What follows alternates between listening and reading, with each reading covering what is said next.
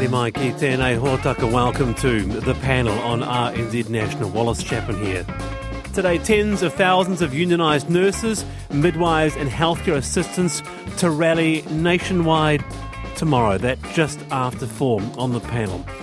Three Waters rebranded and away from the water entities, how it's structured and co-governance.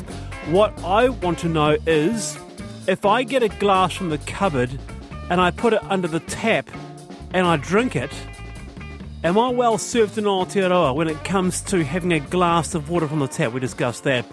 And it's one of the highest rated kids campgrounds in the country. People love it, but it's been deemed too dangerous. A near 100-metre homemade water slide. What happens if you're a kid and slide off badly? The shocker. And the Dominion Post drops the Dominion. Your thoughts on that? And why the world forgot about Tupperware. Nearly 80 years on and on the verge of closing. Who recalls the days of the Tupperware party? Text me 2101 or email the panel at rnz.co.nz. With me today, Alexia Russell, freelance journalist, mostly for Newsroom's The Detail. Alexia, welcome to the program. Thank you. Lovely to have you here. Also, Ruwani Perera, journalist for The Hui on TV3. Kia ora, Ruwani. Someone push a button. All right. No, Hello. Ruwani's not. Yes. Oh, are you there? Hi. Zoom, mate. Kia ora, Goodness. Wallace. Now, Hi, Alexia. Hi, Ruwani. I'm turning to the Friday Mailbag, but I have to come to this. We discussed fragrance etiquette. How much perfume is too much? And it can really affect people. Others say, well, the smell of a gorgeous fragrance, there is absolutely nothing like it. So I thought I'd do a test here. What have I got here in front of me? This bottle here is I picked it up. It's just came out of my drawer. John Vivatos Artisan. All right. So let me Don't take the lid off. Let me just No. no. Let me No, just Wallace, I'm allergic to perfume. Are you? You're kidding me. No. Oh, Please don't spray that near me. Too late. Oh, can you smell it? No. No. Okay, so the fragrance opens with Sicilian clementine and Mexican tangerine with a top note of deep sexy. Can you get that yet? Are you getting that? No, because you only had a little tiny squirt. So. Just have a bit of a smell. No, it's people who waft themselves in it that affect me. So Oh, right. You can't smell that? It's very nice. Oh, for goodness sake. All right. Smell that. Yes, it's lovely. What do you think? It's lovely. Yeah. So we had a text from Mark, who had many thousands of dollars worth of perfume. In fact, he collects fragrance. Mark, welcome. Good afternoon, Wallace. Have you do you know John Vivatos? I do know John Vivatos. I don't have Artisan, but I do have another John Vivatos fragrance called Vintage. Yeah, it's quite nice, isn't it? So, are you getting that now, Alexia? You're not so allergic to it now, are you? Well, no, because it didn't come out in great sprays of aerosol. It's like one of those little spritzer things, right. isn't it? So that's all right. What have you put on something a little special for us today, Mark? Well, at the moment I don't have anything on because I just got back from the gym, but I do have gym fragrances that I wear to the gym. I do understand that people, get a bit overwhelmed by them sometimes. People do overspray, unfortunately. Yeah. People go like a nosmic, which is nose blind, and so they think their fragrances run out, so they apply more and more and more, and you can see what happens. So, yeah, unfortunately. But I think as long as you consider the situation, wear the right fragrance. Yeah. I think if you don't, if you don't like the way someone smells, stand a bit further away, perhaps. Exactly. Oh, that is so ignorant. No, it's not. That is so ignorant. If you don't, when I go past someone who is wearing too much perfume, my nose instantly reacts. I get a headache that doesn't leave me, and you may not even be able to smell it, but your face reacts to it. And Oh, come on. Is that more that you don't really like it, or you're actually having an allergic reaction? No, I can be allergic to perfumes that I like. Reaction. It's an allergic reaction. It's got nothing to do whether I like it or not.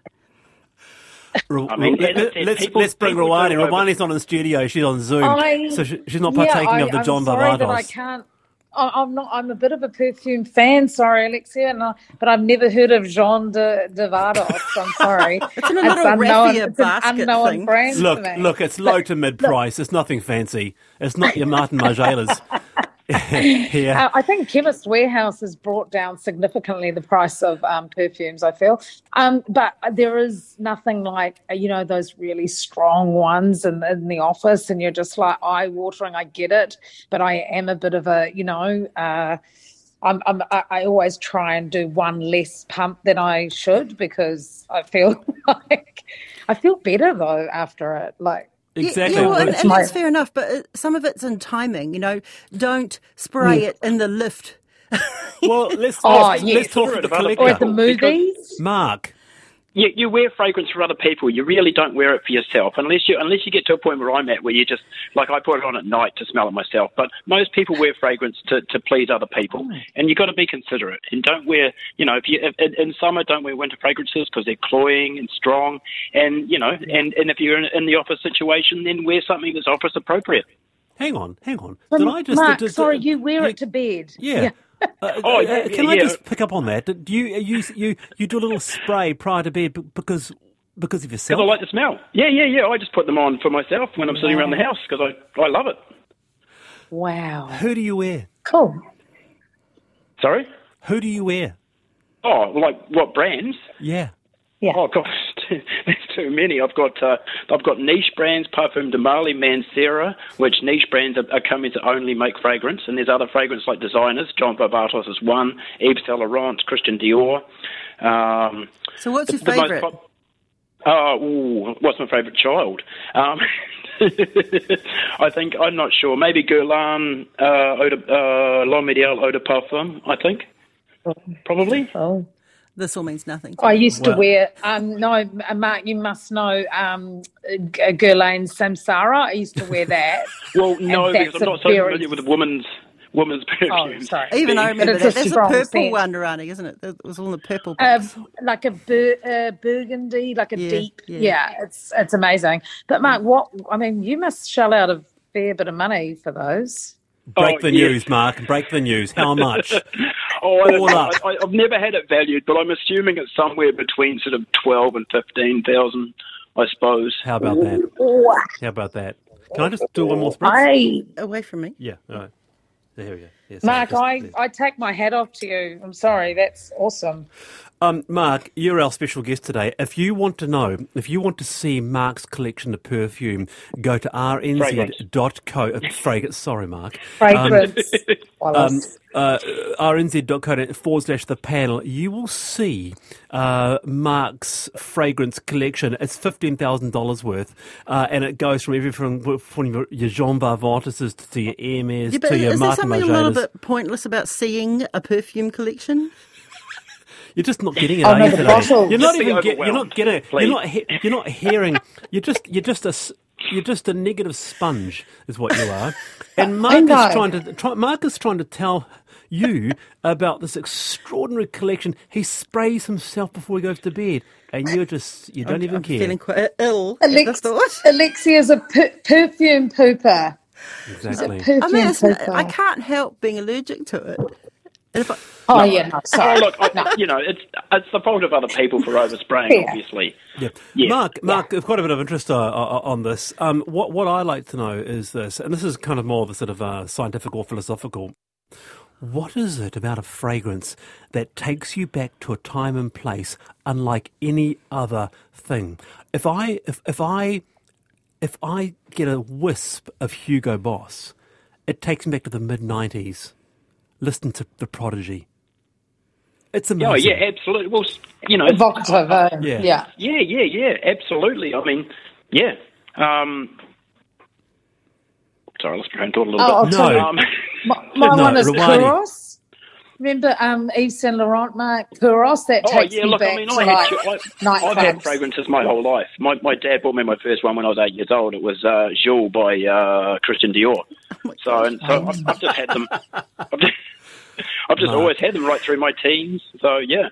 I'm sorry, Mark. We're going to do a take two on this. There's too much to talk about in There's one way too much. sitting, isn't there, Ruwani? Who do you like, Ruwani? What are you wearing right now? I'm wearing a Narcisco Rodriguez. Love it. But, I'm a bit of I'm familiar with Narcisco Rodriguez. Floral notes. Yeah, the notes. Very good, Mark. You're a star. Thanks for that, and we'll come back to you. I promise you.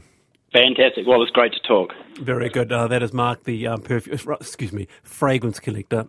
And you can go to rnz.co.nz/the panel to see this extraordinary collection, $15,000 worth there. Very good. Time for I've Been Thinking. Alexia Russell, take it away. I have been thinking about the disappearance from mainstream media of public bodies who no longer seem to think that they are accountable to the public. A shortlist includes the former Southern District Health Board, the police, and, of course, the king of invisibility, Wayne Brown. And I think this ties into the stories we've been hearing over the last couple of days about the distrust of the media, people who are no longer engaging with media. 69% of New Zealanders actively go out of the way to avoid the media, according to a new survey. 69%. Unbelievable. So you've got a situation where an organisation can now feel perfectly justified in not talking to the mainstream media because people don't engage with them, say they don't engage with the mainstream media. So you've got completely the ability by these organisations that are paid for by us, taxpayer or the ratepayer, to get away with delivering unchallenged communications rather than fronting and have the ability to ask them questions on behalf of the public. They just use their own media channels, whatever they may be, to just release a statement or give their own side of the story. But that's been happening for a while, haven't you? You've got but the likes this is of rampant. Jacinda Ardern, who did a lot of communication via her extraordinarily popular Instagram posts. She didn't refuse to front to the public. Very true. And, the police in particular, you'll hear explosions. There's a big explosion and we talk and the roads are cut off and you can hear gunfire, but the police won't tell us what's happening. So no wonder people flee to Facebook to find out what's happening because locals on the ground will put it on Facebook. Facebook, the third most popular source of news in the country. You'll have views on this, Ruwani. Oh, I completely agree, Alexia, and I'm so sorry for calling you out about your actual allergy to perfumes. I did not mean that at all. But that's fine. That's fine. Well, I've sprayed some Vivatos, and it's going okay. And I'm going home halfway with a headache. I mean, it is unconscionable. I mean, like you mentioned those great examples, but the most recent one of that damning inquiry that comes out.